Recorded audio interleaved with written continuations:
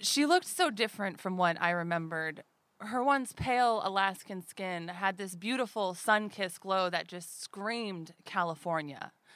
She was in the best shape that I had ever seen her in, and I mean, sure, she had aged like we all do, but she wore her wrinkles with pride. She was like the ultimate golden girl. She wasn't really a Blanche, though, or a Dorothy, or a Sophia, or even a Rose. She was like the best parts of all of them. She was still sassy and charmingly mischievous, which was the same when I was a girl. But now she had this confidence that I think you really only gain with time and often with the support of some really rad female friends. So I suppose that if she had been cast in a late 80s, early 90s sitcom, she wouldn't have fit the bill to be cast as anyone but herself. The delightful Miss Maggie, the coolest African elephant I have ever known. Although, I suppose I should probably tell you that she's actually the only African elephant that I've ever known, so there's probably other cool ones out there. Give them a chance. No, but Maggie was a really big part of my childhood. In school, we had 2 very predictable field trips every year. We would go see the Nutcracker around Christmas time, and we would come here to the zoo. This was not unique to me. This was just part of growing up in Anchorage in the 80s and 90s. Just as common as carrying your JanSport backpack with a pencil box full of Jelly Roll pens and some Lisa Frank swag. I found Maggie to be so much cooler than like every other animal here. Like, nah, Teach, I don't need to see the moose. Those were in my front yard this morning. I will be at the elephant exhibit.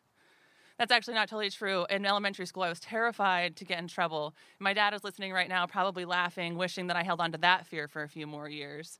But back in those days, I really was afraid to get in trouble. And actually, I can only remember getting in trouble twice in elementary school. The first time, it's because I would not stop talking to this little red-haired boy that I had a crush on. And the other time, it was because we were here at the zoo. And yeah, like, I did not care to see the wolves or the bears. No offense. But I just wanted to see the elephant exhibit. So that is exactly what I did. What I didn't really think through was that my mom was my chaperone, and as any good parent should, she definitely noticed that I was missing. And when she found me, she gave me that sort of death stare that only moms can give, that like sends the hair on the back of your neck standing straight up. But it didn't stop there. No, not with my mom. No, she snitched on me, and I had to do an entire extra assignment. I cried. But it was totally worth it. Even though Maggie wasn't really doing anything magnificent while I was back there. She was sort of standing at the fence, just eating some grass and watching the ducks and the swans that used to live in the pond across from the elephant exhibit. I didn't care.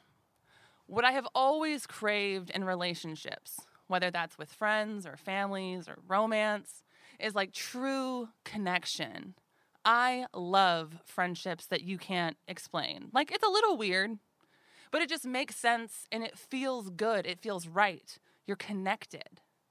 That is how Maggie made me feel. Just connected. In 2007, Maggie was moved to the Performing Animal Welfare Society in San Andreas, California. It's also known as PAWS. It's a beautiful place if you ever get a chance to visit. Her goodbye was, I think, very bittersweet for everybody who knew her. There are a lot of reasons why elephants should not live in Alaska.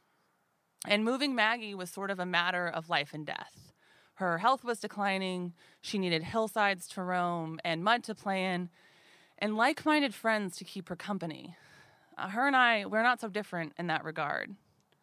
But it's never easy to say goodbye to those special souls that we adoringly call friends. I think sometimes we as creatures who just like love and feel so deeply, we want to keep them around for somewhat selfish reasons. It's like we're afraid to let a moment become a memory. We're afraid to move on. And I don't know, I guess for me, I'm a little bit afraid that I'll be forgotten. I'm not totally crazy. Like, hear me out. I know to Maggie, I am just another two-legged creature that has crossed her path in what has surely been an interesting life. But she was so much more to me. And I'll tell you why. Maggie taught me so much about the world. She made me smarter. She made me less selfish. And I think that if you find a friend in this life that makes you better, that is not just a friend, but a damn good one worth connecting with again one day. So I did. I road tripped around California, and I ended up going to see Maggie at Pause. It had been like a decade since our last visit, and I don't know if it's just me, but like I get super nervous when I see people I haven't seen in a long time. Like you wonder if they're happy, if they're healthy, what their life is like. You hope that they still like you, but more than that, you hope against hope that they got every wonderful thing that they deserved in this life. It is always good to see old friends. When I arrived at the sanctuary, Maggie had mud on her back, and she picked some up and kind of tossed them in my direction, and then she threw some more on herself. It was this sweet, familiar gesture that reminded me of the Maggie from back home. I got to see the hillsides that she roamed. I met her best friend Lulu, who just recently became the oldest living African elephant in the United States. The two are absolutely adorable. They take care of each other endlessly. When one sleeps, the other watches. When the other elephants are mean to Lulu, Maggie defends her. Her new friends and caretakers told me that she's very unique for being an adult. Everyone treats her like the baby. They cut her slack. She gets away with breaking the rules. She doesn't nervously sway from side to side anymore, and she's never in chains. Maggie is happy. And I thought about her the whole way home. I smiled for days, and I told anybody who would listen about her story. And I realized somewhere in those conversations that I didn't just want to know Maggie, I wanted to be like her. A lot's happened since that visit. I said goodbye to my mom. I helped my best friend pack to move across the country. I got a new job. I found love. I have a new puppy. We can add surviving a pandemic to that list now. And it hasn't always been easy, but I persevere. And I try and keep my sense of humor. And every once in a while, I remember how fun it is to break the rules sometimes. And I do all of that for me, but I do it because I have had the pleasure and honor of being friends with some truly incredible people. Interesting friends. Friends like Maggie.